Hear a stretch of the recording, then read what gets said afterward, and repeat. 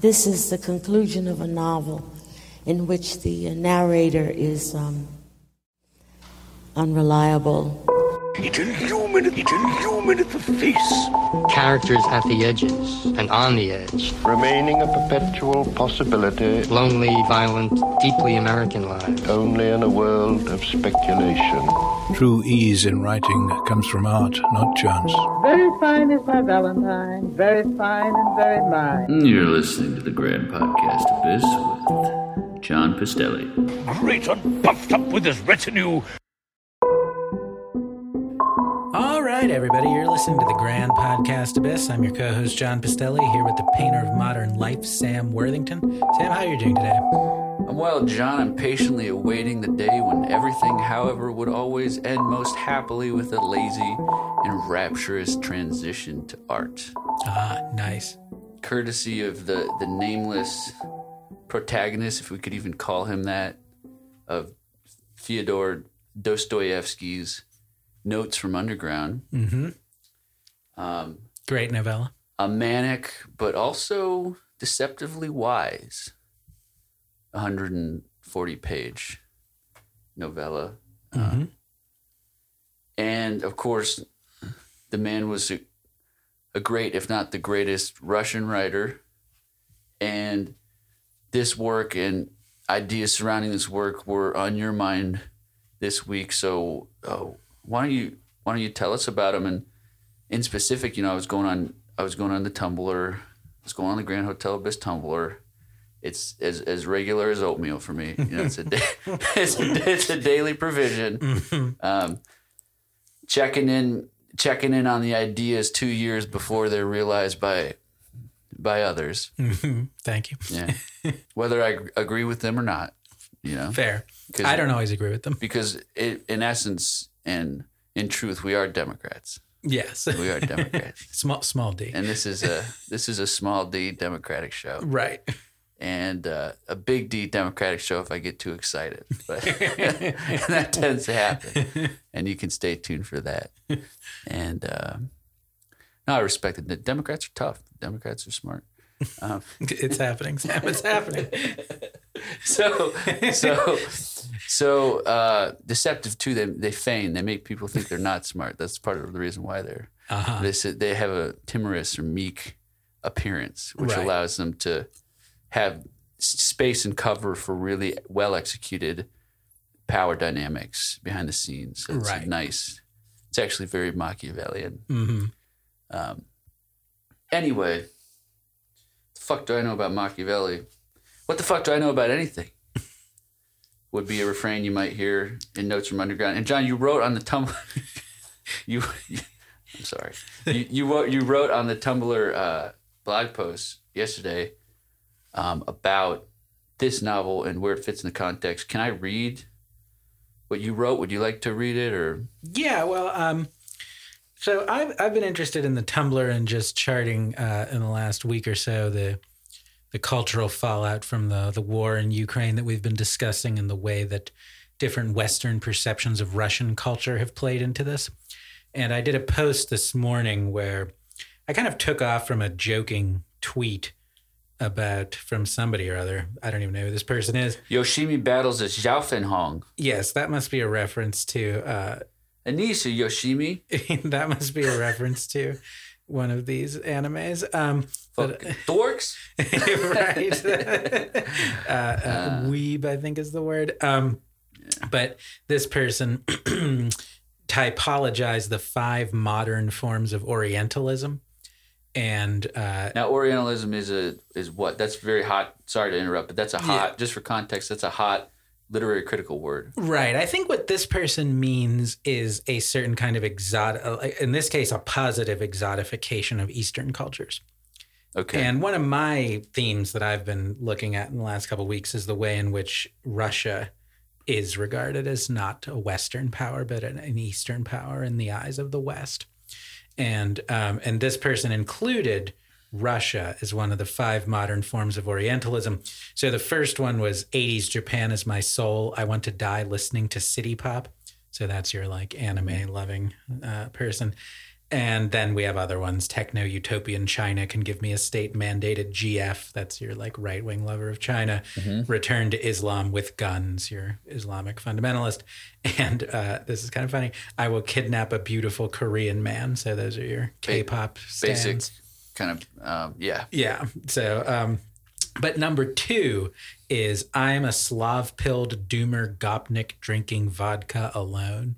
And I said, you know, to be honest, that of these 5 is kind of in my repertoire. And I linked that to the idea that novelists have traditionally tended to have this reverence for Russian literature, which often spills into a sometimes florid appreciation of Russian culture, as when Virginia Woolf said, and I quote this in my essay on Notes from Underground, that the soul is the main character in Russian literature.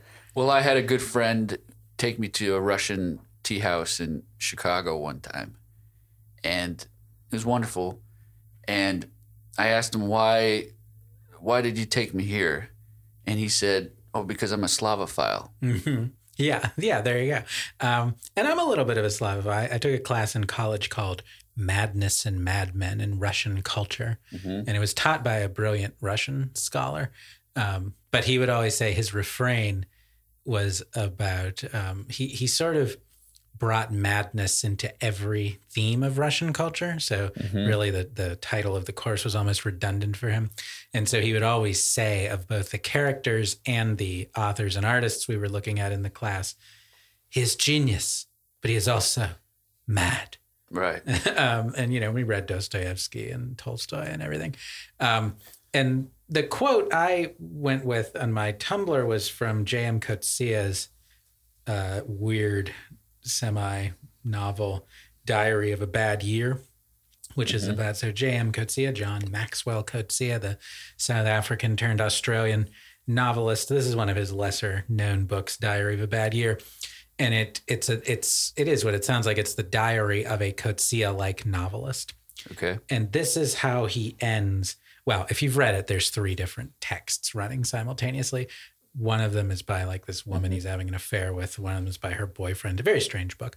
But here's how the part of the novel narrated by the Coetzee-like narrator ends. And one is thankful to Russia too, Mother Russia, for setting before us with such indisputable certainty the standards toward which any serious novelist must toil, even if without the faintest chance of getting there. The standard of the master Tolstoy on the one hand, and of the master Dostoevsky on the other. By their example, one becomes a better artist. And by better, I do not mean more skillful, but ethically better. They annihilate one's impurer pretensions. They clear one's eyesight. They fortify one's arm. So how did you respond to that quote? Well, I didn't really respond. I just gave it as I mean internally. Oh, well, internally, I one sees what he means. There is a kind of difference between Russian novels and West European novels. And some commenters, particularly D.H. Lawrence, compare say in the 19th century, Russian and American literature are one thing and Western European literature another. Because that's interesting, because I was hearing Hawthorne's vivacity and buried irony in Notes from Underground. Yeah. And I was hearing Melville's like, rumbly bumbly, out of control sort of urban pinball, soaking it all in enjoyment of the pure subjectivity of anonymous concrete spaces. Yeah. And seemingly arbitrary like social engagements. Yes. Yeah. So I was hearing Americans in this text. So, right. Yeah. Lawrence says that French literature is trying to be extreme, but Russian and American literature just is extreme. And extreme by nature. Extreme by nature. And I think or not by nature, who cares really? Well, I think extreme by virtue of both modern Russia and modern America are willfully, rapidly modernized spaces. And I think that's one of the things Notes from Underground is about. I mentioned in my the novella Notes from Underground is set in Petersburg. And Petersburg is built in the 18th century by Peter the Great as a city that would be the new capital of the modern enlightened Russia. Mm-hmm. And so he builds this city ex nihilo in the north, and he conscripts hundreds and hundreds of serfs to build this city over a swamp. Mm. And you think that's actually not that dissimilar from Washington, D.C., which is also this kind of like Masonic grid built over a fairly swampy territory. So this idea of Russia and America as places that in the modern period became forcibly enlightened, forcibly radically modern, and had to sort of deal with those deracinations. Well, just a disclaimer. 2 parts from J. Edgar Hoover's Consciousness and Underworld. Mm-hmm. 1, never underestimate the state's willingness to act in its own interests. Mm-hmm. 2, never underestimate how much one enemy needs the other enemy to be complete. Yes. Very sage, hidden, not often talked about or contemplated geopolitical logic. Right. The necessity of another enemy. Right. And these twin cultures emerging at a simultaneous time in history. Yeah. That we can read and pick out through the greatest of their literary genius. Yeah. And forming this kind of pincher around Europe. One in the West and one in the East. DP. Double pincher. Double pincher. Okay. So you were saying, though, I think I said it. I think that it's been said. It's been said, yeah. So to get into the stylistic bounce of this novel, and going off of what you said about Russian difference from Europe, yet inextricability. Sure. How about this part this is towards the end of the first part of the novel. It's a novel that's in 2 parts. Mm-hmm. The first is almost a trickster philosophical treatise. I mean, mm-hmm. it's almost a troll. Yeah. Like a trolling. Yeah, it's like a 40-page shitpost. It's like a shitpost. Yeah. It's like the best shitpost you've ever had. Yeah. and this narrative voice, you can't ever tell if he's being sincere or ironic. Right. There's so many contradictions and opposite emotional expressions that might be back to back in a paragraph that if you're not prepared for this sensibility, which is like the true artistic sensibility, can be discombobulating. Yeah. But those who know this terrain. It's underground. It's subterranean. Mm-hmm. And those who know, and I think this is probably written for them, right? It's probably written for her. Right. It's funny because he always says gentlemen, and he's answering throughout this little philosophical treatise all these anticipated objections. And the people he's imagining objecting are like, all these phrases from today, normie libs, like, why can't you just be normal? Why positivists, materialists, Rawlsians, yeah. The ballsiest of the Rawlsians. I used to be a Rawlsian, but now I'm a socialist. Right. I mean, it's that it's that kind of thing that he has this contempt for, this simplistic. So maybe him and William James wouldn't get along. No, they probably would. Willie J was a cool-ass motherfucker. But maybe not William James's followers. Yeah. Yeah, maybe not his dumb acolytes. Right. That's like Derrida. You love the man, but you despise his acolytes. Right. Yeah. So I'm just going to read this paragraph, mm-hmm. and then you stop me. I'm going to kind of go into this, because I think this sets off everything we've been talking about. Mm-hmm. But you stop me at a point. I'll give you puppy dog eyes at various points and see if you want to say something. All right. Okay. We Russians, generally speaking, have never had any stupid translunary. This, he uses it like 5 times, so I might practice the fucking word. Right. Translunary. I've never said it before. I think translunary. Translunary. Which would be preoccupation with the moon. Yeah, like a kind of romantic. Yeah, romantic. Like laying on your back, looking up at the moon. Right, crossing to the moon. Yeah, like going to the moon. Yeah, the moon sucks. Fuck the moon. Fuck the moon. Fuck the moon. Okay, so we Russians, generally speaking, have never had any stupid translunary German, and more especially French romantics, who are not affected by anything. Let the earth crumble under them.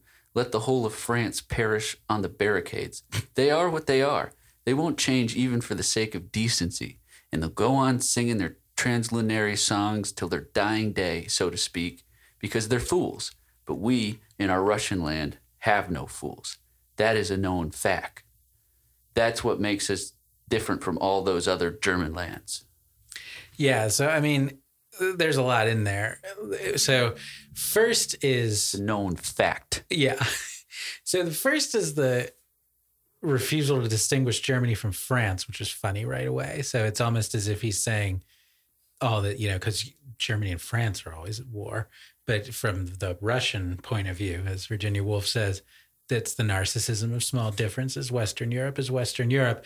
And they're consumed with this translunary romanticism, this preoccupation with taking leave of the earth, being radical. He mentions the barricades, which is the, you know, the French throw up the barricades when they have their revolution, the barricades in the streets. So there's a deep critique of the radical left in this book, as in a lot of his works. Early radical left. Yeah, but I mean, it hasn't changed as much as you might think in 200 years. But Are you an anarchist or a communist? right. Do you love hierarchy or hate it? But the other thing, though, that I hear that's funny is when he says, and here's where, you know, Sam, you don't speak Russian, do you? I don't speak Russian.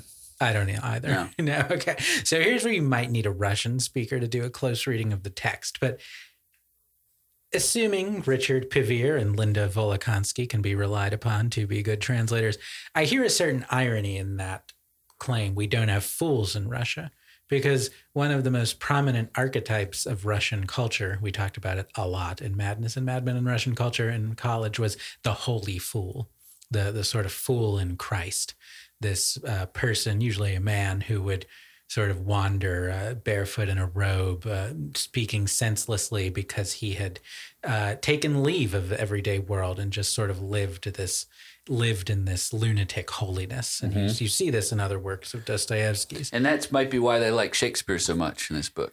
Yes. Yeah. Dostoevsky loves Shakespeare, I think. Because of the fool. The fool character. Only the fool tells the truth. Yeah. The exclusive strains or threads of wisdom that can't be unlocked in a rationally practiced life. Yes.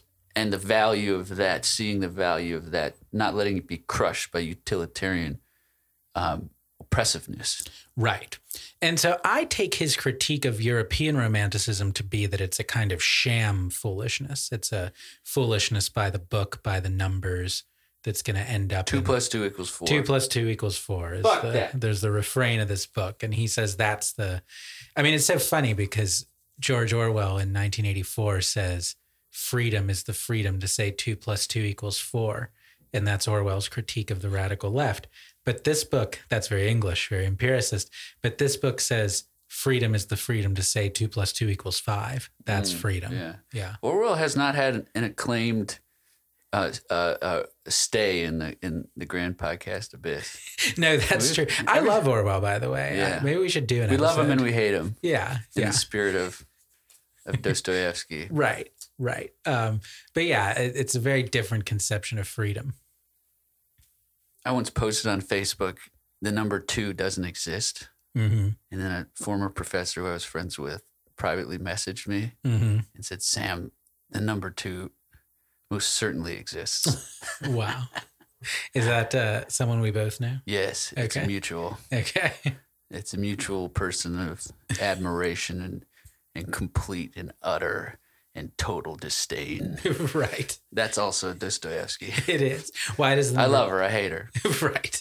Why does the number... Because she told me 2 exists. Why does the number 2 not exist? I think at that time I was really, really, really into the number 3. Okay.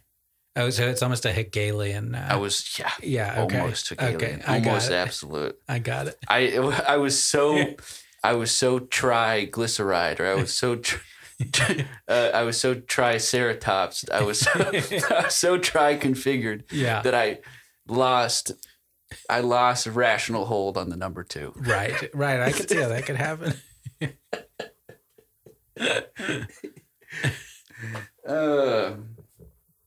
So this book was written for the underground. Yeah, I think there's a way in which you have to already have had all these thoughts to understand them. You have to kind of go through things like that. Right. And he goes on and he says, consequently, because there are no fools, and that's a fact. Mm-hmm. Consequently, therefore, we have no translunary. What is it? Translunary? Translunary. Okay. But I don't know. We have no translunary natures in a pure state. It was our positive publicists and critics of the time, hunting after Kostins Hoglos and Uncle Pyotr Ivanovich, and foolishly taking them for our ideal, who heaped it all on our romantics, holding them to be of the same translunary sort as in Germany or France. On the contrary, the properties of our romantic are utterly and directly opposite to those of the translunary European. And no little European yardstick will fit here. Do permit me the use of this word romantic, a venerable word, respectable, worthy, and familiar to all. The properties of our romantic are to understand everything, to see everything, and to see often incomparably more clearly than our very most positive minds do. Not to be reconciled with anyone or anything, but at the same time not to spurn anything, to get around everything, to yield to everything, to be politic with everyone, never to lose sight of the useful, practical goal, some nice little government apartment, a little pension, a little decoration or two, to keep an eye on this goal through all enthusiasms and little volumes of lyrical verses, and at the same time also to preserve the beautiful and lofty and violet in himself till his dying day, and incidentally to preserve himself quite successfully as well, somehow in cotton wool, like some little piece of jewelry, if only, shall we say, for the benefit of the same beautiful and lofty.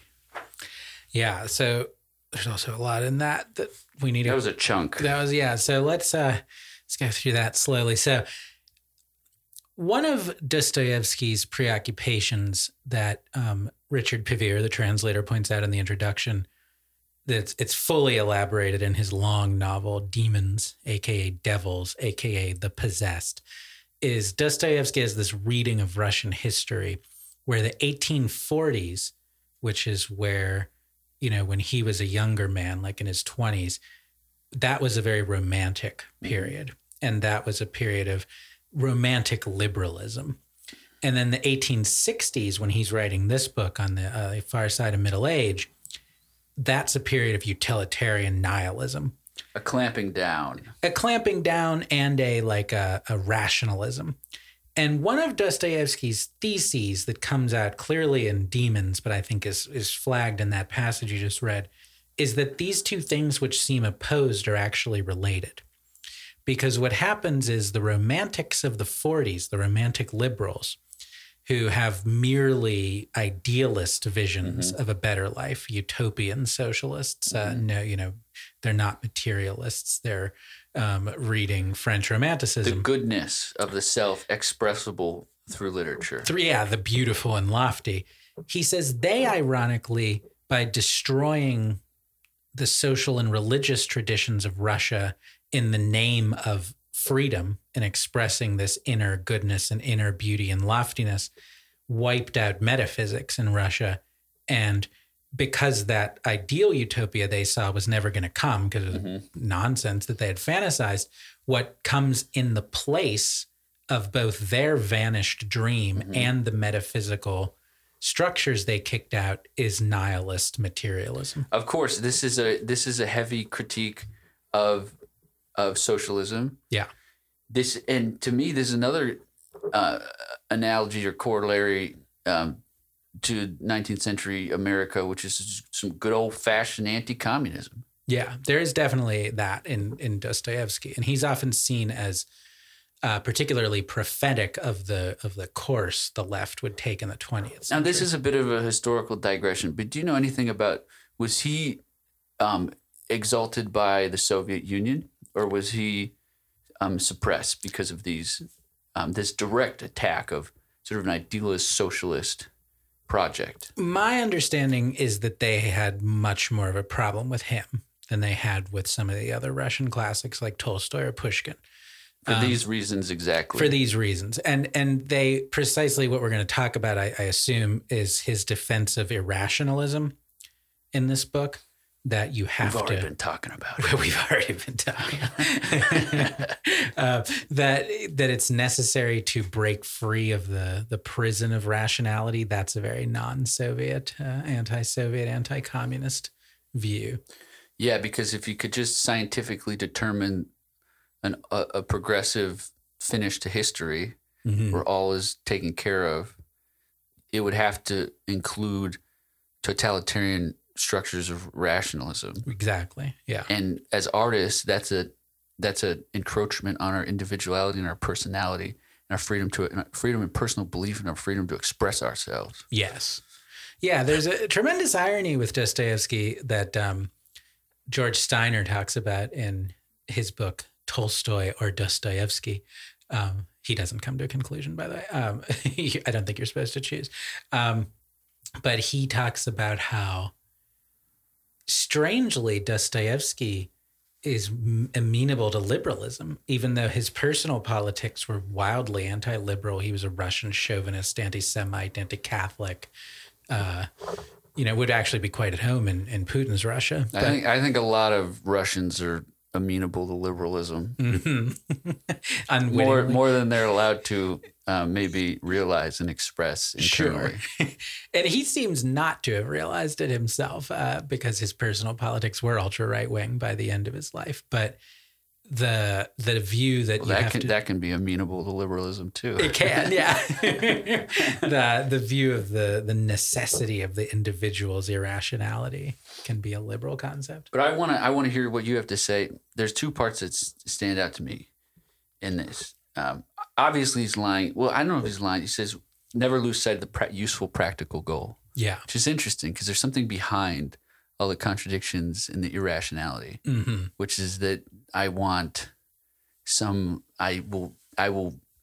wrest some level of material security and status and satisfaction out of the world. Yeah. And I will be able to subordinate like these other drives at the right time in the right place in order to guarantee that security. Some artists never learn that, and they don't get, and their works don't endure. Okay. That's a component. So you think so I read that passage as he was making fun of that type of person. No, I think there's a dead seriousness embedded in it. Well, I think, you could probably read every statement in this book as mockery and seriousness. So I guess the way I read it was he was saying, you claim to be, you claim to be bohemian, you put on these bohemian airs, but really you just care about money. Right. But you think there's a serious part of that, which is there's a genuine, the true Russian romantic has a genuine attachment to the material. Well, I think the true American romantic as well, in the sense that even though what I am seeming to do it, like Ishmael goes out and with his hypos and he in the street and he knocks top hats off, even if that irrationality seems harmful and regressive and without benefit, there are things, the right degree and type of that type of transgression actually leads to horizons of value and opportunities of value that are not available through just a straight pursuit, or a rational pursuit. Right. And that you don't understand these transgressions. Like maybe I'll do something that's not in my interest. Maybe I'll spend money on materials to make a painting. Maybe I'll spend 2-3 weeks in a basement with fumes on my knees, half naked, clawing at this work of art instead of buying groceries. But I'm doing this in the basement and I have damage. I have physical damage. I have financial damage. But you will never be able to see what that opens for me. You will never be able to see the value of that irrationality and what that allows me to perceive and what that allows me to ultimately create, I think. And maybe that'll turn into sort of a material reward. Yeah. Yeah. And I like that final twist, because there's the sense that that should just be its own reward. But I often think that one of the things that people get wrong, who are always trying to maximize utility and rationality, is that they don't see how success, however defined, often comes through circuitous routes, through byways, how much staring out the window you have to do to write a book, how you can't be maximally efficient and active at every moment. Yeah. And he says, the underground man, in the first part of the book, he's waging a polemic against the utilitarians who calculate everything based on the idea of like Homo economicus, man will do whatever it's most profitable to do. The Bloombergs of the world. And he says, actually, the finest profit, the highest profit, is proving that you're not simply enslaved to this rational calculus. Right. That's the greatest profit of all.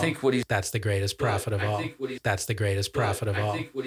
Of course, this very stupid thing, this caprice of ours, may be in reality, gentlemen, more advantageous for us than anything else on earth.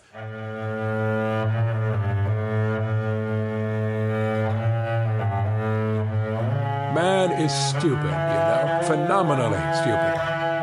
Or rather, he is not at all stupid.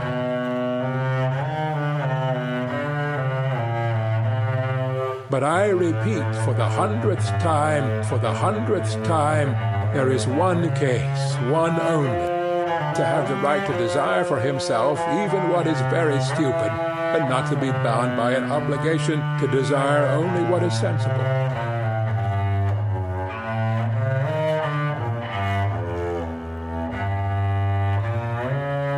Of course, this very stupid thing, this caprice of ours, may be in reality, gentlemen, more advantageous for us than anything else on earth, especially in certain cases. And in particular, it may be more advantageous than any advantage, even when it does us obvious harm.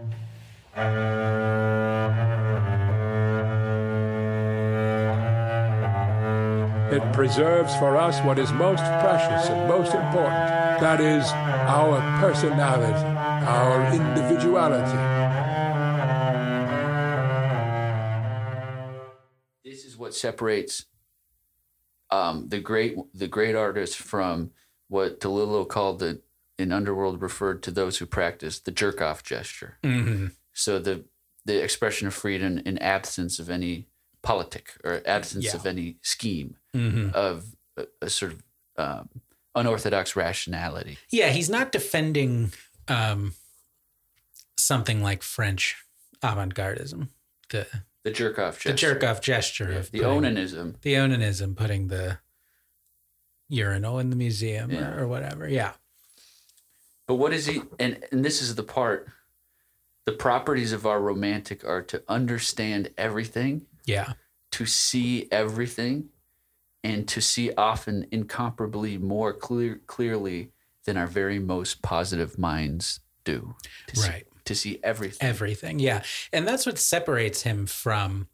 So Vladimir Nabokov hated Dostoevsky. And one of the charges he lays against him in his lectures on Russian literature is that, well, all he ever read was trash. He just read... Anne Radcliffe's Gothic thrillers, and he read sentimental novels by Samuel Richardson and Victor Hugo. And actually, do you know he didn't read Hawthorne or Melville? There is one American writer he did read and love. Do you know Poe? Yeah, he loved Poe. And there's a lot of Poe in this book. I think a lot of like the wild-eyed, irrational narrator.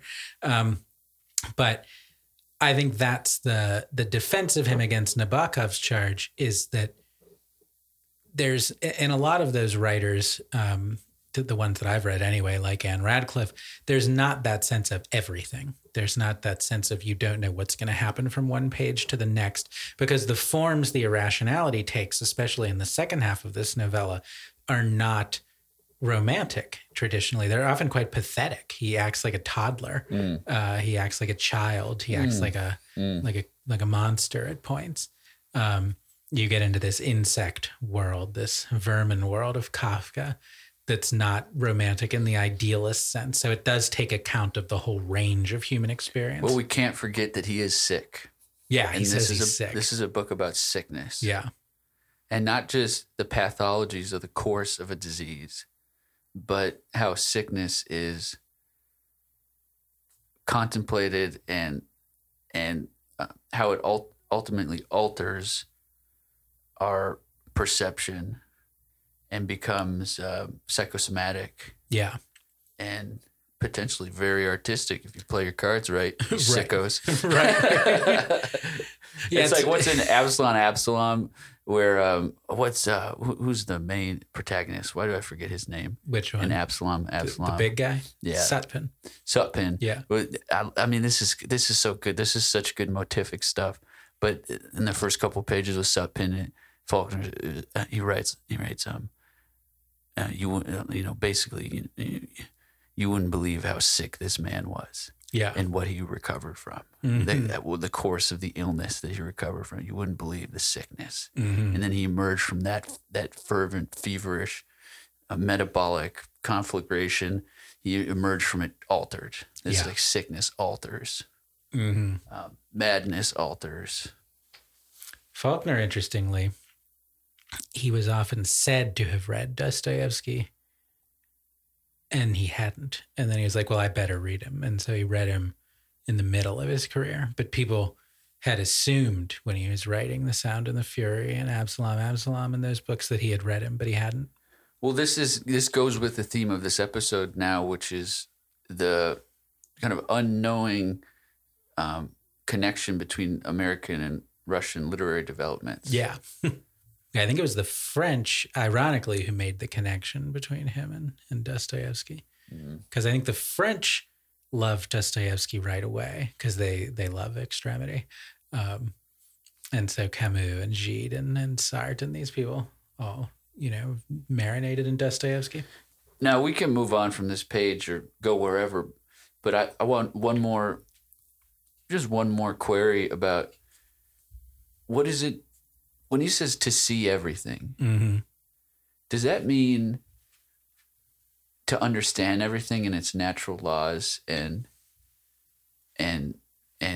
symmetry, scientific symmetry, or does that mean a mind upon which no experience is lost and all experiences are invested with proliferating meaning? Yeah, I think if we go with the idea that there's a double sense to the whole passage where one part of it refers to the crass utilitarian romantics, then they want rational understanding of everything. But another part of it could be read as this what he calls consciousness somewhere in the book, that and consciousness is this almost Henry Jamesian spider web of experience that encompasses all the knowledge you have based on what you've experienced. This is heightened consciousness. Yeah. And he almost says, give me some patience, or give people in this situation some patience in this condition of heightened consciousness. Yeah. Yeah, it's almost like this fugue state. Where we can be idiots. Yeah. We can be cowards. We can be improper. And we can have social foibles like with his friends. I mean, it's excruciating. Oh, yeah. A total inability to fit in. Right.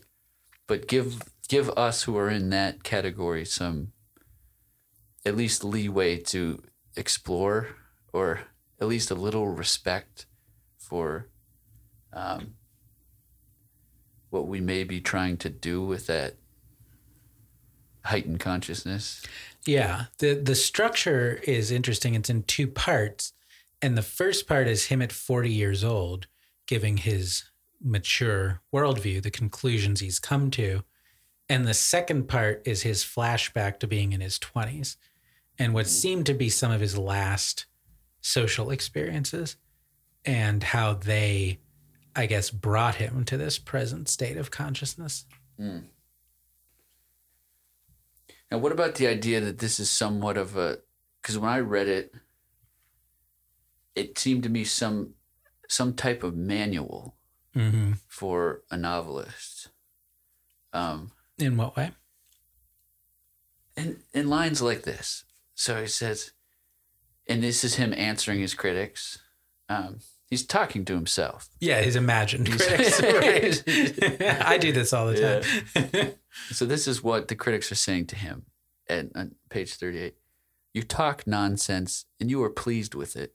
You say impudent things, yet you keep being afraid and asking for forgiveness for them. You insist that you are not afraid of anything, and at the same time you court our opinion. Yeah.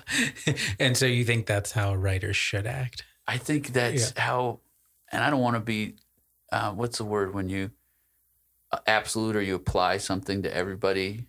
Yeah. Or I don't want to apply this, universalize it. Right. But I mean, it is probably what I do. But I think, no, this is, what I think, when I say manual. Yeah. It's kind of ironic. You could say it's like a scripture. That's also ironic. Right. But they're like this high and low. But he's talking to a group of people. He's not talking to everyone. Yeah. And you ask, like, is that how we should be, or artists should be? I wonder if, like, this is how we are. Yeah. Well, and I want to be careful with essentializing that, because there's a lot of different types of artists. Right. And the idea that capricious artist, temperamental, sure, but yeah, it's just how we are. Well, the desperate desire to convince, this is where the idea of ressentiment comes in. This desperate desire to convince people that you seem to hold in contempt. So if he holds these people in contempt, these bien pensant Russian liberals, why is he talking to them for 140 pages? Why does he so desperately want to convince them? And for that matter, why do I blog every day to the same group of people, frankly? Right. If I shouldn't I just dismiss these people? Shouldn't I go on my way? What is it that makes me want to have them see that I'm right and say, oh, yeah, we do agree with you. We've been wrong about all this.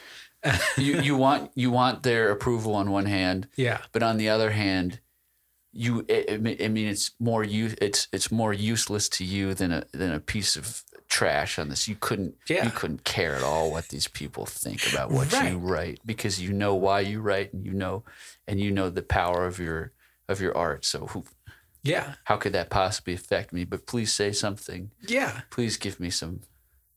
Right. I have nothing but contempt for your judgment, so why don't you praise me? I think this is a nice component of the consciousness in this novel. Yeah.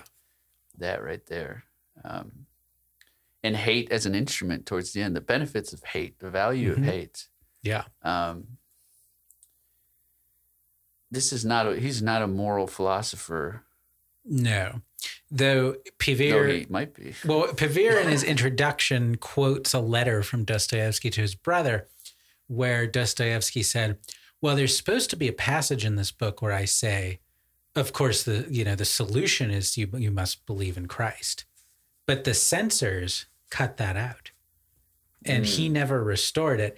And I said in my post on this that's why this book became the first great existentialist novel, because it leaves off the solution to the existential problem, which is you should repose your faith in Christ.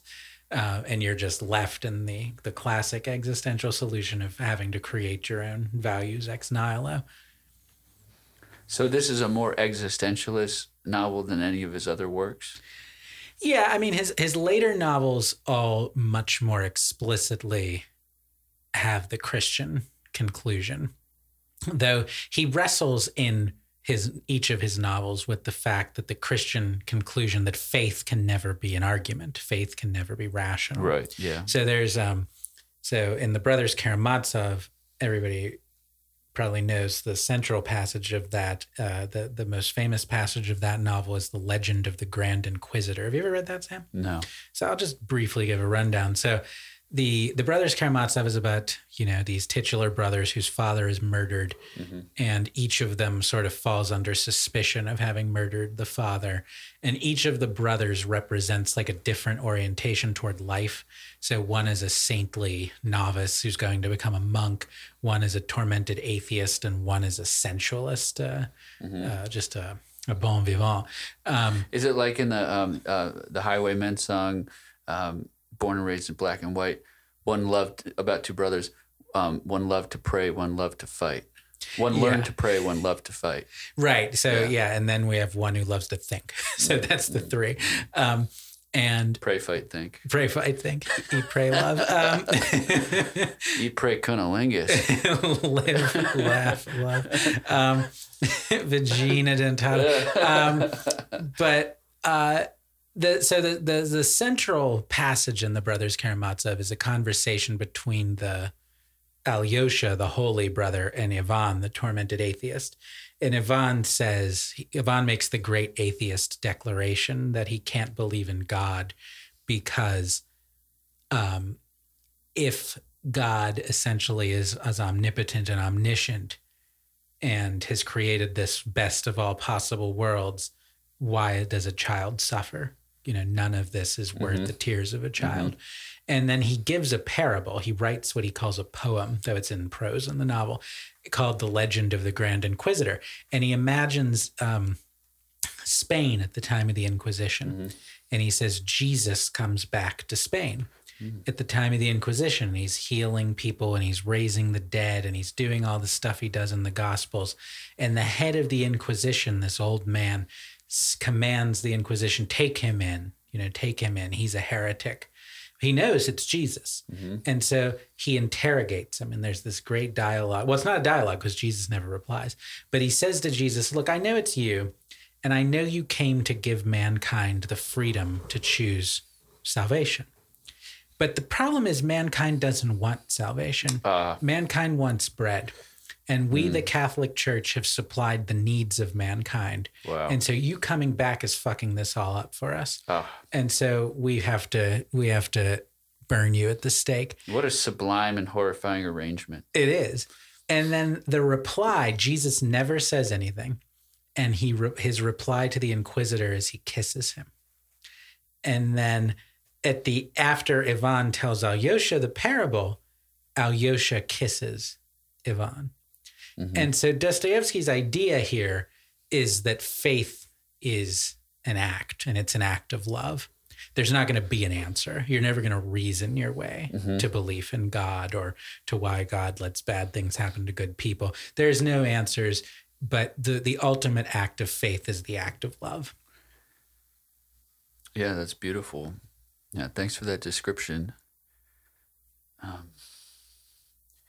But that brings to mind, is this a non-theological novella, or is this divorced from salvation? And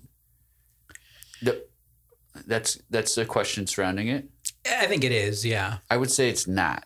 Okay. I would say that there's a fixation, or not fixation. There's a meditation here on a fundamental component of theology, religiosity, Christian experience,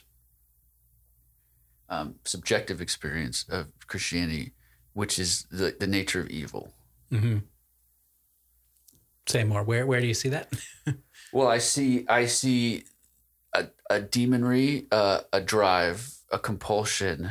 I see. So the narrator is evil. I think what is going on here is there's an acceptance of that, and it's almost like a textbook. It's almost like instead of prayer and good acts and piety as a means to ward off evil, it's like a textbook of how to deal with evil if you don't quite have those measures, or like how to subjectively, if you're embedded with it, if you're sick, how to actually transform that. and not try to maybe not necessarily have that triangulating omnipotent salvation, but be caught in the opposites latent in creation, and knowing that maybe that's there, maybe that's not, but let's focus on the word creation. Mm-hmm. So in your view, the act of writing the text and therefore inhabiting this contradiction is the act of salvation that we're given in the text. As far as art can provide salvation. Yes. Which is to a degree, but probably not absolute. Probably not absolute. But to a degree. Yeah. Yeah. And anyone who says otherwise is prove them wrong. Right.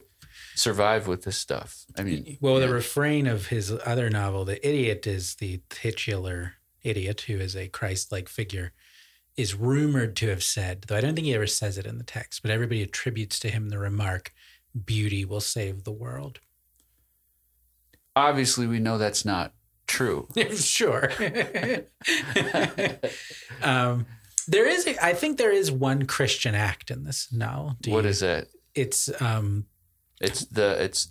Litsa, yeah. Where shall I maybe just describe the second part for our audience? Sure, yeah. So the first part is kind of a philosophical treatise, and then the second part is narrative. So he describes these 3 episodes in his early 20s. And 2 of them are very comic. The first one is he becomes obsessed with this army guy, this army officer he sees in a bar.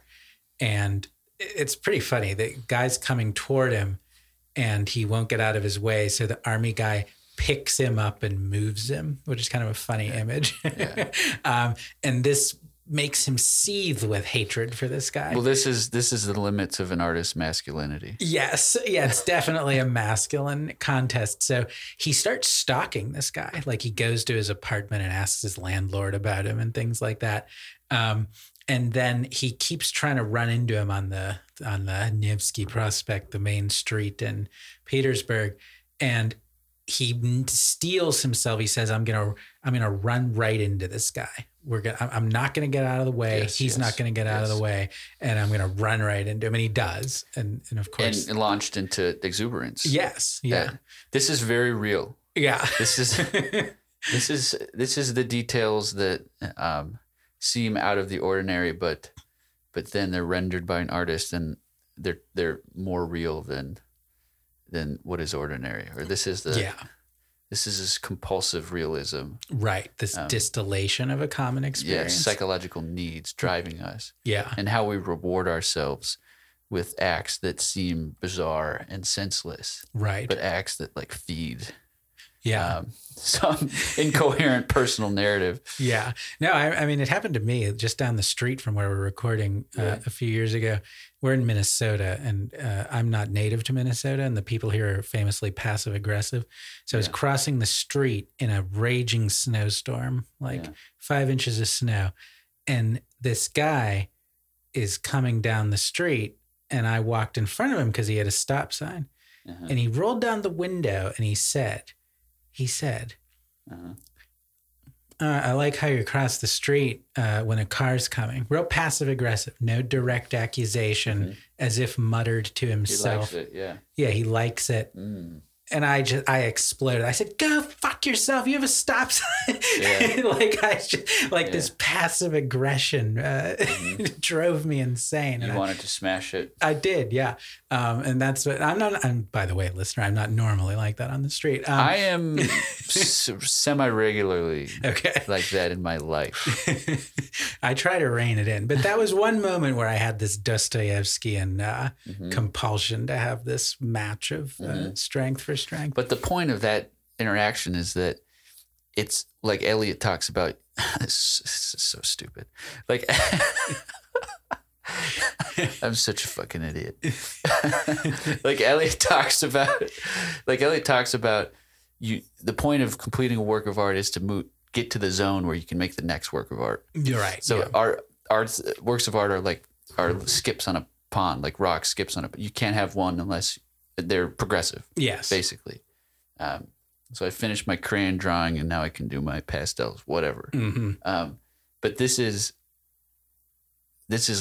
to me, this is like that in the sense like he needed to have this contact or this engagement, or he needed to, a need had to be met for him to move to like the next, or it was important in that sense. It wasn't important in any sort of immediate relational social sense. It was important in the sense that he needed it to get to the zone where he could have the next set of fixations. And yes. That's why it's important. Yeah. Yeah. It's like he has to complete some kind of challenge with each. It's what it leads to. Yeah. Which, and also formally, that's in the novel, that's how it functions too. So you need that to get to the next. Yeah. And whatever is subsequent couldn't possibly occur without what was previous. Or there's like a very basic formal logic to that, but it's also psychological. Yeah. So, well, that brings us to the next episode in the second part, which is that he has this old school friend. You know, the next episode was Dr. Dre? No, I didn't. Oh, God. Edit this part out. It's embarrassing. Okay. So the next episode is where he has this school friend and he goes to visit him. And there's all these other people he knew from school that he has this fraught relationship with. And this is a pretty long one. I'll try to keep it short. But it turns out they're going to go. Some guy they all admire is going off to join the army. So they're going to have a farewell party for him the next day. And he says, "Oh, I'll come." And clearly they don't want him to come and they think he's a pain in the ass. So he gets there the next day and they've changed the time, obviously to try to like ditch him. And he stays and waits for them. And then he insults them and they insult him. And then he ends up, they go to the back room of this bar and they're all drinking. And he's insulted them, but he wants to keep his sense of that they haven't, bested him. So instead of leaving, which is what a normal person would do, he ignores them and paces for 3 hours while they're talking. And he just walks from one room to the, and he describes himself getting dizzier and dizzier and sweating as he subjects himself to this sort of endurance test. So again, it's another contest of masculinity, another sense that he doesn't measure up. He's always, the interesting thing about him is he has no inner sense of self-worth. I don't know about that. No. I don't know. Well, at this phase in the narrative, maybe by the time he's writing it, he does, but yeah, he always needs to see his reflection in someone else. I'm liable to give this narrator a lot of intention. These mistakes and him being a scoundrel and him being erratic and abusive and contradictory are the very materials for the work of art, and all else can burn in hell. I'm willing to give him that. Yeah. And that's why I say it's like a manual. Right. Well, I mentioned that this was the one work of Dostoevsky's we know Nietzsche read.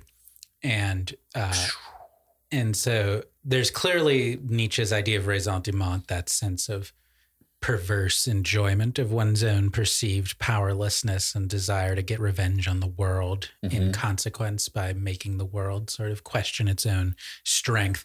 But also Nietzsche's idea that life is only justified as an aesthetic phenomenon.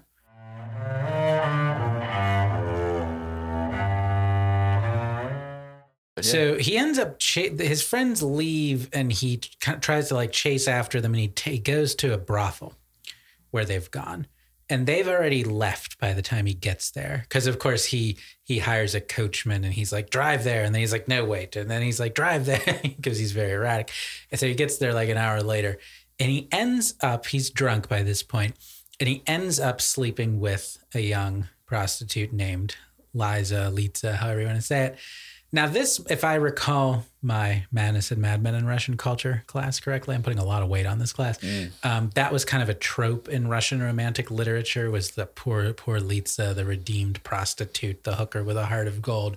So Dostoevsky is kind of subverting an existing like trope of romantic literature here. So the underground man apparently sleeps with her.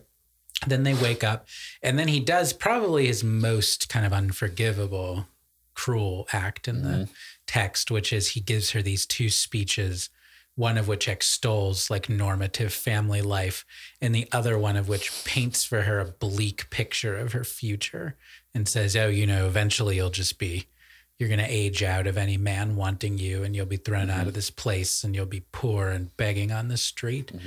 And then he has a moment of pity for her, and he gives her his address. And clearly the idea is that this is also kind of cruel because he's leading her to believe that he can save her, that she'll come and live with him and he'll take care of her. But you got to watch out for that savior complex in sexual relationships. Yes. And then she shows up, and he lives in this dingy, shitty apartment with this servant he's comically at war with. Right. Which is also very funny. She shows up and he says, like, when she walks in, I saw on her face that she was expecting that I lived in like a real house and not in a squalid apartment with this servant. And so then he breaks down in hysterics, weeping and crying in front of her. And I think the Christian act in the novel is the moment where she tends to him when he's weeping and the catharsis. And he's having his catharsis. And she selflessly, I think by this point, she realizes he's probably crazy. He's not rich. He can't help me. And yet she gives of herself to him. Genuine. Yeah, it's a genuine act of love. And then how does he repay her? He seduces her. He sleeps with her again. And then in the final insult, he tries to pay her as she's going out the door. As if to put her in her place as a whore. This has meant nothing to him. And she leaves, and he thinks, and this is how it ends, he thinks about running after her, and then he doesn't. And I think that's where he realizes he has to go underground. And insofar as the novel ends without Christian salvation, then as you say, Sam, the redemptive act is the ability to write it. Absolutely. It's nice that it ends with sexuality. And I always like works of art which have an aspect of procreation or the possibility of procreation, or a work. So she's leaving with a potentially or underground baby. Like my all-time favorite example is Paul Thomas Anderson's The Master. A total favorite of mine. I mean, I quite frankly think it cracks a code of Western art, or puts together a code that hadn't been assembled. I was trying to write my thesis on it as an undergrad, and my proposals were so outlandish. Not outlandish, but they were so unorthodox. Is that where I think I remember. Is that where you had the 4-part structure of the artists? Yeah. I think I remember that. We'll have to talk about that. Yeah, sure. We can revive it. Yeah. But I was thinking about allegory a lot of the time, and like how things watch other things proceed in sort of providential ways, and how narrative art is the perfect mode of sort of a predetermined, like, providential perspective. And that film, it's ridiculous. I'm ridiculous. We should do an episode. Scoundrel. We should do an episode on it. I've get only up seen Sam's undergraduate notebooks. Yeah. Start a bonfire. No, there's some good stuff in there, but but anyway, so with The Master, that's my favorite example. So at the beginning of the movie, Freddie Quill, who is an aberrated, off the path, like soldier in World War II, who drinks rocket fuel and makes beverages out of different chemicals. And he's very much in the realm of Dostoevsky, or he would fit in this type of universe.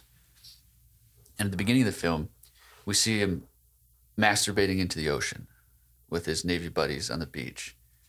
And which is to say, I mean, that's about as impotent as you could get, sending your seed into something as vast and unforgiving as an ocean. Yeah. Like, there's no home for it to take root and grow or to fertilize. It's the absence of that. It's complete annihilation of seed. And and immediate annihilation. But by the end of the last scene of the film, he meets the master, he meets Lancaster, and what unfolds is treasure of all time and a gift to aesthetics forever. But and then in the end, the final scene is after he's gone through processing. The final scene is him inside of a woman in a sexual act. Mm-hmm. Laughing and doing the very thing he learned through the film to her in that moment, in that erotic, playful moment. Yeah. Which is to say, and then I was into this idea that Freddie became an allegory for the film itself, and that at first he had no way to procreate or to disseminate or to spread the work, but through its process and through meeting the master, which is the artist, Dodd, he was given a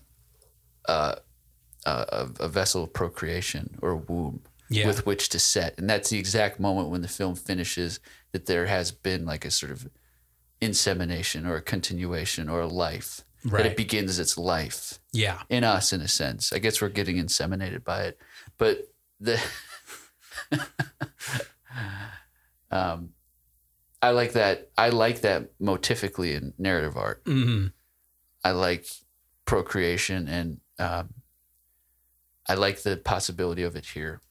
Yeah, I mean, it also sets up a cartoon sequel that's like notes from the womb, his little fetus scribbling his own manic. But René Girard, the Catholic literary theorist who loved Dostoevsky, he says in his book Deceit, Desire in the Novel, is that what it's called? Deceit, Desire in the Novel? I think one of his first books where he lays out his literary theory that also culminates in the necessity of faith in God. But he says in that book that in the great novels, and he's thinking of Dostoevsky and Proust and Stendhal and Cervantes, in the great novels, there's a convergence at the end of the hero and the writer because the hero ends up at the end of the narrative knowing enough to write the book. And I think that's very literally happens here. It's a lovely thing. Yeah. It's a lovely thing, which can be and its permutations can be the topic of like endless discussions around many different works of art. Narrative art is a gorgeous, lovely thing. It is. It's an infinite well. I mean, it has no bottom, really, right? Yeah. With which to draw. Yeah. I mean, paradoxically, I think that's why it sometimes doesn't get as much respect as lyric art or things that narrative can never be perfect because it covers too much space and time. And so drama or lyric can be perfect, can be crystal, and narrative can't. And so I think sometimes it's dismissed for that reason.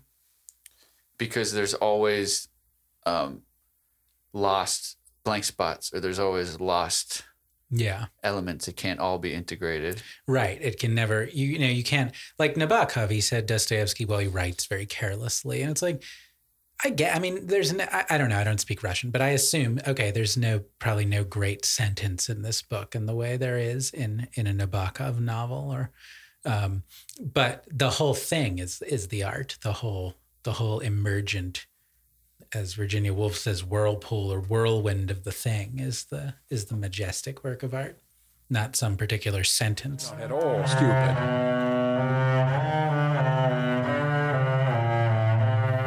But I repeat for the heart. So, John, obviously we're in, I think, week 3 or 4 of the conflict in Eastern Europe between Russia and Ukraine. You've been writing about it. You've been writing about it in a way that's unconventional. You've been focusing on different aspects of this conflict that aren't being talked about, or maybe aren't being analyzed or reported on. I don't know. I haven't been reading it, but fill me in on what your thinking has been and why you've sort of chosen these lines of inquiry into this ongoing conflict.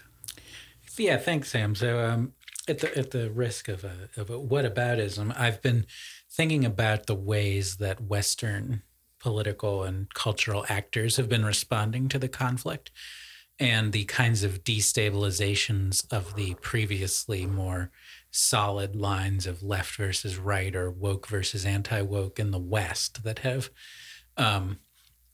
been disrupted by this conflict. So I've been interested in, for example, the way that, I've been worried about particularly the way that our response to the illiberalism of Russia and of Putin is too often taking a form of mirroring some of that illiberalism. Putin cracks down on social media and other kinds of media, and we crack down on social media and other kinds of media. And it just seems to me that the foundation of the distinction that's supposed to be made between the liberal West and illiberal Russia is being eroded by this eruption of illiberalism. So you're saying the very things we're using to condemn Russia and Putin are some of those things we're hypocritically violating in small degrees here. Yeah. In the sort of fog and fever of war, we have this accusation that anyone who questions a government narrative must be in the pay of Putin, and that, I mean, that's, or must endorse the crimes that he's committing. Yes, yeah. And that's become a real, I think, disease in American political life. Every single faction now accuses the other of being in some foreign agent's pocket. That used to be a Cold War thing, that you were a Ruski, you were a Red if you questioned capitalism or something. And then, of course, there's the anti-Semitic variant on that about the Israel lobby or whatever. But now it's just completely general. So I think we all know about Russiagate and the way that Trump was accused of being in the pocket of Putin. But if you look into the right-wing world, they say the same things about Biden and China. Like one of the most prominent YouTubers who's a Trump supporter calls him Beijing Biden. And I do think at the high level of politics, there's probably a certain truth in some of these accusations, that there's a lot of business ties between, prominent Republicans in Russia and prominent Democrats in China. I think there's grains of truth to all that. But I think we want to be careful about going down this road that, you could only say something if you're disloyal. Right. I think that's a very kind of nihilistic almost accusation. I think so too. And it's not critical. Yeah. And it's even worse because it seems like it's critical. Yeah. But it's not. Right. That's the shit. That's ideology gone wrong. Mm-hmm. When you're experiencing critical thinking and or you're experiencing a type of freedom, but really those experiences it's opposite. Yeah.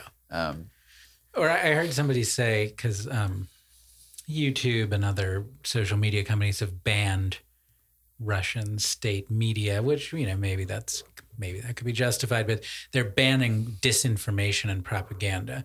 And some controversial journalists like Glenn Greenwald, for example, have objected to this. And I saw somebody reply to Greenwald, well, you can only object to this if you're in favor of propaganda. And my reply to that is, well, any government political speech is propaganda for one view or another. You have to be able to, I think, absorb it all to try to find what the truth is. It's not about whether or not it's propaganda. It's about who's better at it. Right, exactly. That's the truth of it, folks. I mean, I think the best thing you can do is, I still believe the best thing you can do is often let people speak because their own words will indict them. I mean, I saw Alexander Dugin, to return to him, he commented on the war and he said, well, the reason we had to do this was to show that we're still a player at the chessboard of world politics. And I thought, well, that's what nonsense, what nihilism, what sociopathy. I'm glad I heard that because that's insane. That's completely bankrupt. So I think they should broadcast that everywhere, in America. I totally agree. And let me just make a little correction. I don't think all journalism is propaganda. Not all journalism. No. I think actually the spectrum that I work with is journalism on one end, aesthetics on the other end, propaganda in the middle. Yeah. Yeah, beautiful. I think that's the way to say it. Yeah, that's what you. that's what you tell. Like, oh man, I knew this girl in high school, and she was straight A. She went to Ivy League and working on Wall Street, and I saw her over the summer back in her hometown, and I was like, "What are you doing now?" She's like, "Oh, I'm working at this big ass rich bank," and she was like, "What are you doing?" And I wasn't doing shit. I'm not really doing shit. Planning a podcast. Yeah. But I was like, I was thinking about being a journalist, but I don't think I'm rational enough to do that. And I said, I'm thinking about being a poet, but I don't think I'm really romantic enough to do that. Yeah. So I tried to find something right smack dab in the middle. Right. Decided upon being a propagandist. Yeah. She looked at me and she walked away. Right. Yeah. And I said, but I'm a nationalist. Do you understand what that means? Fuck China. Yeah. Do you agree? It's very hot. But that's a tough position now because at least in the Iraq War, it was easier to critique, like critiques of imperialism from the right, from a free speech point of view. You could even come back at American imperialism, and those have been acceptable. And even with the accusing like Clinton and the DNC of McCarthyism and what you mentioned, yeah, Greenwald and those guys had from 2016 to basically February of 2022, very strong persuasive arguments. It seemed like that stuff was arbitrary, but now a lot of things have changed with that. It's much harder to make those critiques.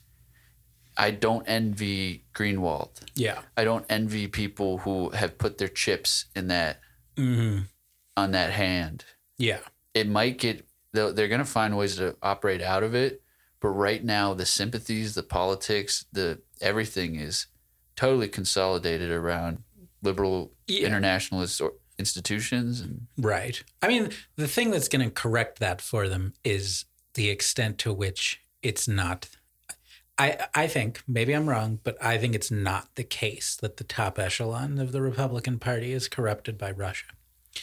And so I think there's going to be an organic development of anti-Russian sentiment from the right. They have to. They're already working on it. Yeah. And I think, and I like I said, maybe I'm wrong, but I genuinely don't think that was ever really true of Trump meaningfully.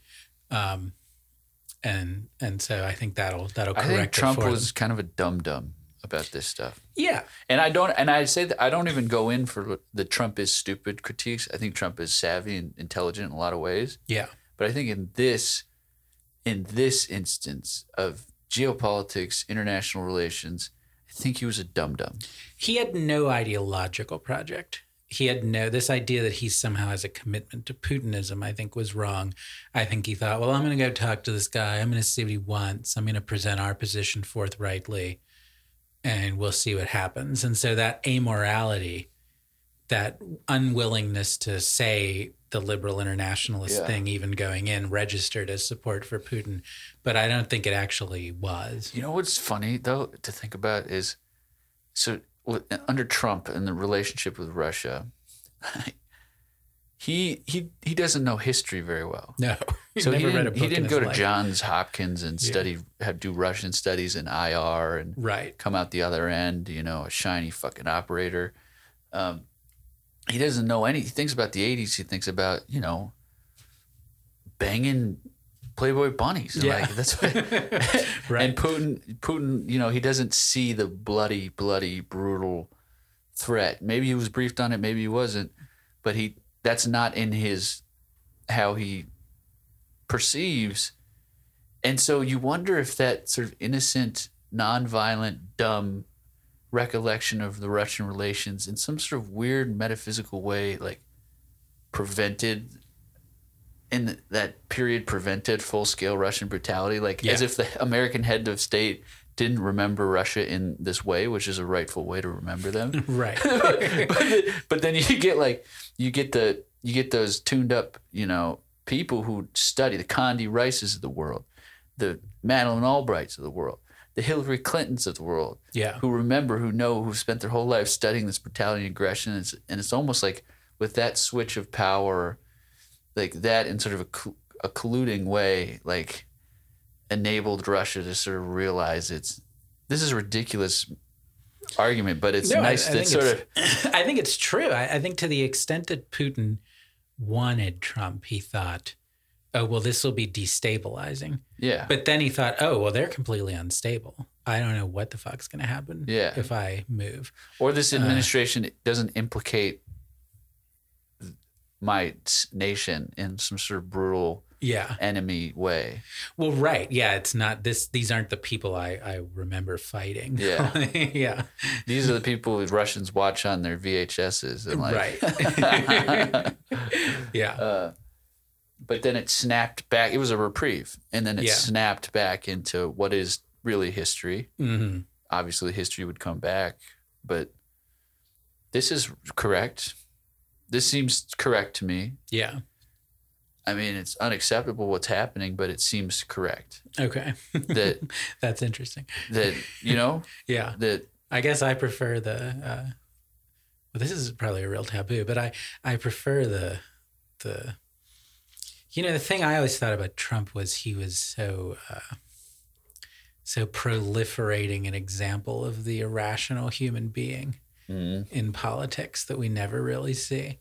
And I thought there was something fascinating about that in the Dostoevskian sense. like it put a pause on interminable conflicts. Yeah, because there was no ideology to Trump. It was just this pleasure, this obscene pleasure, this corpulent flesh writhing. And that put a pause on on world history. Right, this carnivalesque. But we know these things can't last. No. But I know it's taboo to say this, and so people don't say it in public, but I think people think it, so I'll just say it. I think that there's a nostalgia for that now. For the Trump years? Yeah, for the sheer carnival of it. Of course. Yeah. But you don't get that. Yeah. You don't. Right. What does they say? Any history only tastes bitter to those who thought it was sugar coated. Yeah. Like you don't get right. You can suck the candy for a little bit of time, but now get sick and go to war. Right. Because what changes? Mm-hmm. Even if he comes back, he'll be different. He'll be different. He'll be more the neocon. Oh yeah. Yeah. Yeah, that's a fascinating. Everything was suspended and happier, but those years, everything was good, but nobody was happy. Right. But they didn't know in the Dostoevsky sense that they were enjoying their unhappiness. That was the thing they enjoyed the most. Yes. Yeah. Yeah. He's very Dostoevskian in his way. I remember him getting elected. I was pissed. Uh-huh. And I remember screaming at the top of my lungs. And the next day I drove and I chased down this rich guy in a Mercedes-Benz, and I chased him for a couple of miles in my car. Probably shouldn't be telling this story. Just an object of opulence and what I perceive to be the excesses of capitalism. And I chased him and then I threatened him.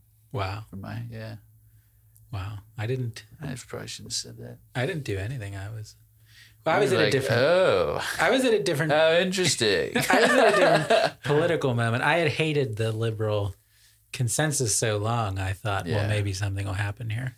Yeah. I was weirdly intrigued. Oh yeah. I probably shouldn't confess that, but hey, Donald Trump. Donald Trump, come on the pod. Come on the pod. We don't hate you like the MSNBC liberals hate you. No. In fact, we think you're funny. So what about, I guess I want to hear your thoughts on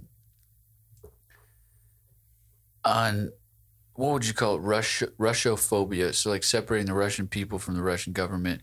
And then the history of Russian culture. I mean, I hear about tea houses getting windows smashed and people banning Russian authors. And what have you read about, or what are your thoughts on this Russophobia? What's the correct ethical and, I guess, spiritual stance to kind of have in this moment? Yeah, so I think, well, number one, I doubt the practical wisdom of the idea that punishing the Russian people is going to lead them to revolt. I think it might just consolidate them behind, out of fear or hatred behind their leaders. I think that's one possibility.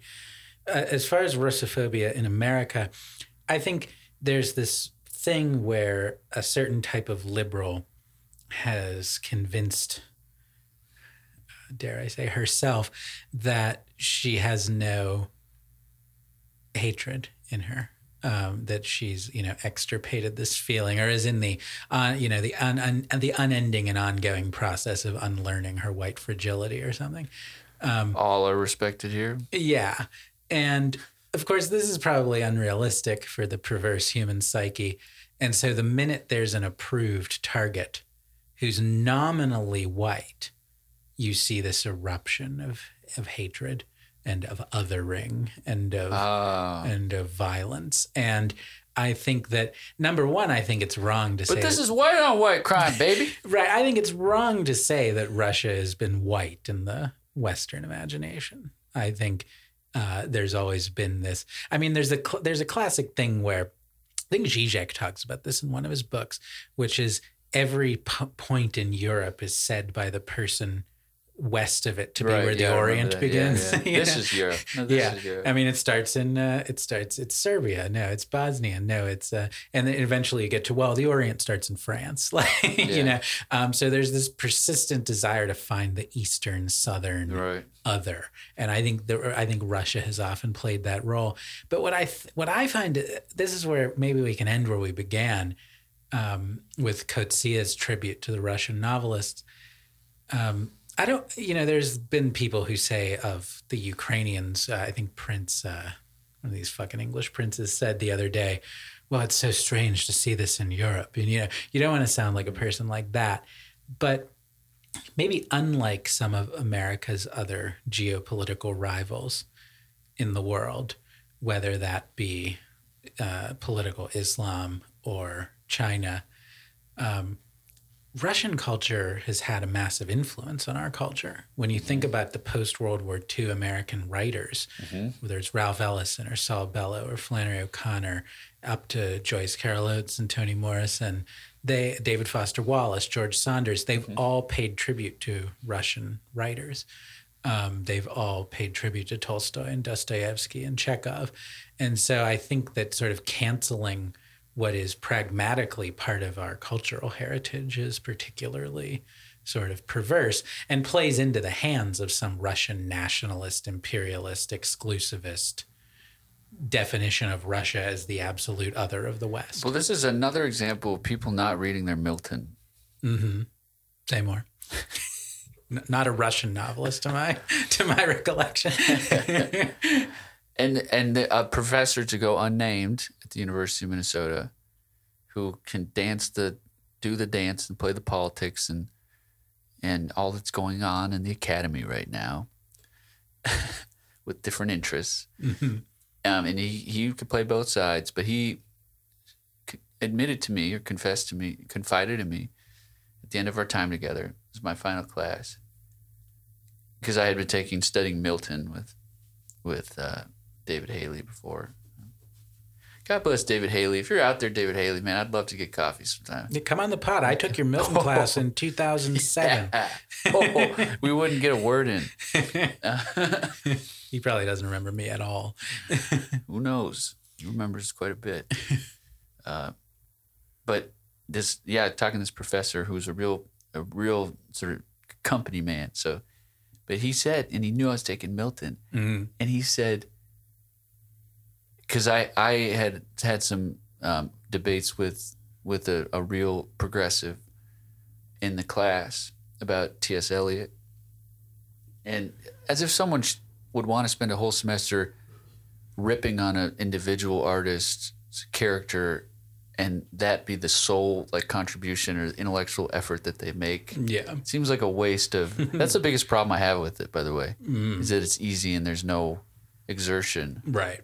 That seems not right. And so I had debates with her, and then at the end of the class, he confided in me, and he said, this is a guy that plays both sides. He said,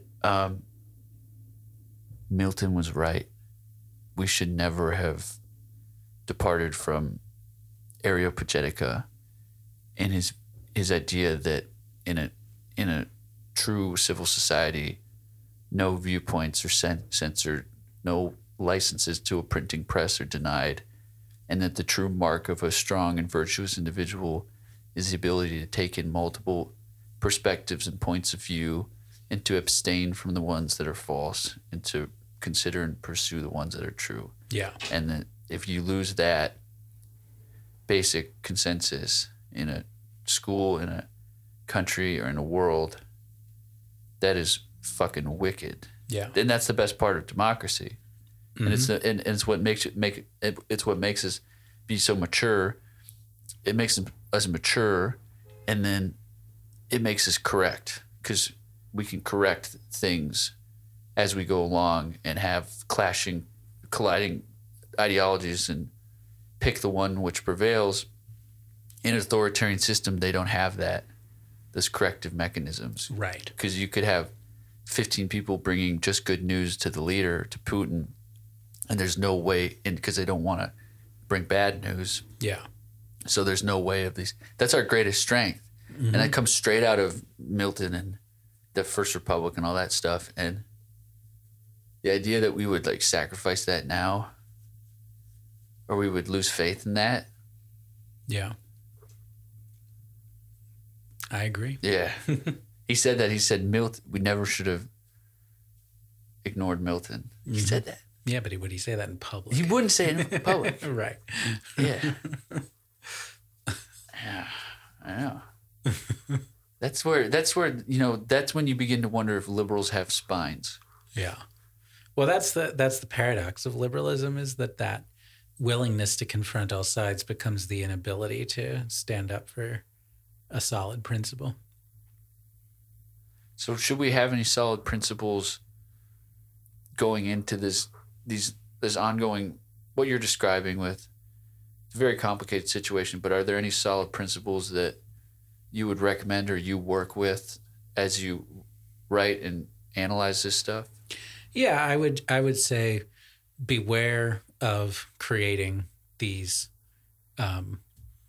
sort of cartoonish images of the enemy. I would say if somebody says something you disagree with, your reply should be the explanation of why it's wrong, not the ad hominem accusation that you're the stooge of Putin, or how do you cash those rubles or whatever. Mm-hmm. So those would be the big two. Don't fall into some caricatural image of simplistic good versus evil, and don't resort as your first move to an ad hominem argument. But then what about any other things that because you're writing about, it's brave, man, but you're writing about heavy shit. Yeah. And you're not taking a popular, easy stance on it. And it would be easy for someone who's and a lot of people are, I think one of the premier propagandists said the other day, people, and with this support for war in Ukraine, what did he say? It's faulty analysis on a foundation of pure emotion. Yeah. Well, there is, I think that I am worried about the way that this has just slotted right into the moral panic of the moment. So we had the racial reckoning, we had the coronavirus, and now we have the Ukraine war, and a certain type of bourgeois sentimentality, it gets grafted onto that. So everybody puts the flag in their profile, just as everybody wore a mask in their profile picture and posted a black square on Instagram. And it becomes this tide of emotion, so that even the truth, and you describe my stance as unpopular, but my stance is not in any way, I don't deny in any way the aggression of Russia, the injustice of their invasion and their act. I'm just sort of trying to critically analyze what our own response has been and the way in which it's self-undermining. So the things that are happening, this response that concerns you, and what's like, what are some midterm and no pun intended, but midterm and long-term consequences of that if it goes wrong? Or what could we lose? What could it develop into? Why does it make us weaker and less resilient? Well, first would be that sort of McCarthyist, sensibility descending, where dissent isn't allowed. And if there's all sorts of ways in which the policy can go wrong on both sides of, complete abandonment of Ukraine, which I wouldn't put past anybody, to mindless escalation of the war. So you need to have some kind of flexibility of response. And then if it goes on to a full Cold War situation, one of the things I've been worried about, that I've been posting about, that people might find a bit risque, is I've been paying attention to what some of the white supremacists have been doing. For example, Richard Spencer, the so-called founder of the alt-right. Yeah, but how much power does he have, really? Well, I don't know. I'm on the outside. I don't know. Question. But there's a clique around him, and there's a couple of these guys, Richard Spencer, Charles C. Johnson, who were openly white supremacist Trump supporters 5-6 years ago, and who have now endorsed the Biden administration, the Democratic Party. And they have a couple different motives, stated motives. I don't know what their internal motives are, but their stated motives are two things. One is, fighting against Russia, this, Oriental horde, will strengthen Europe and pan-European identity. And then the other thing that seems to motivate them domestically is what gives every appearance of being a swing toward the Republicans of particularly the Hispanic vote. And so now Trump stands revealed as the master of the swarthy brown masses that the white supremacist wants to abject. The construction workers. Yeah. The kitchen workers. Right. And so this is a distant prospect. It might seem a little far-fetched now. There's stranger things have happened. But I do worry about this kind of like new progressive racism, because there always was progressive racism, especially 100 years ago, the eugenic movement. That's fascinating. And that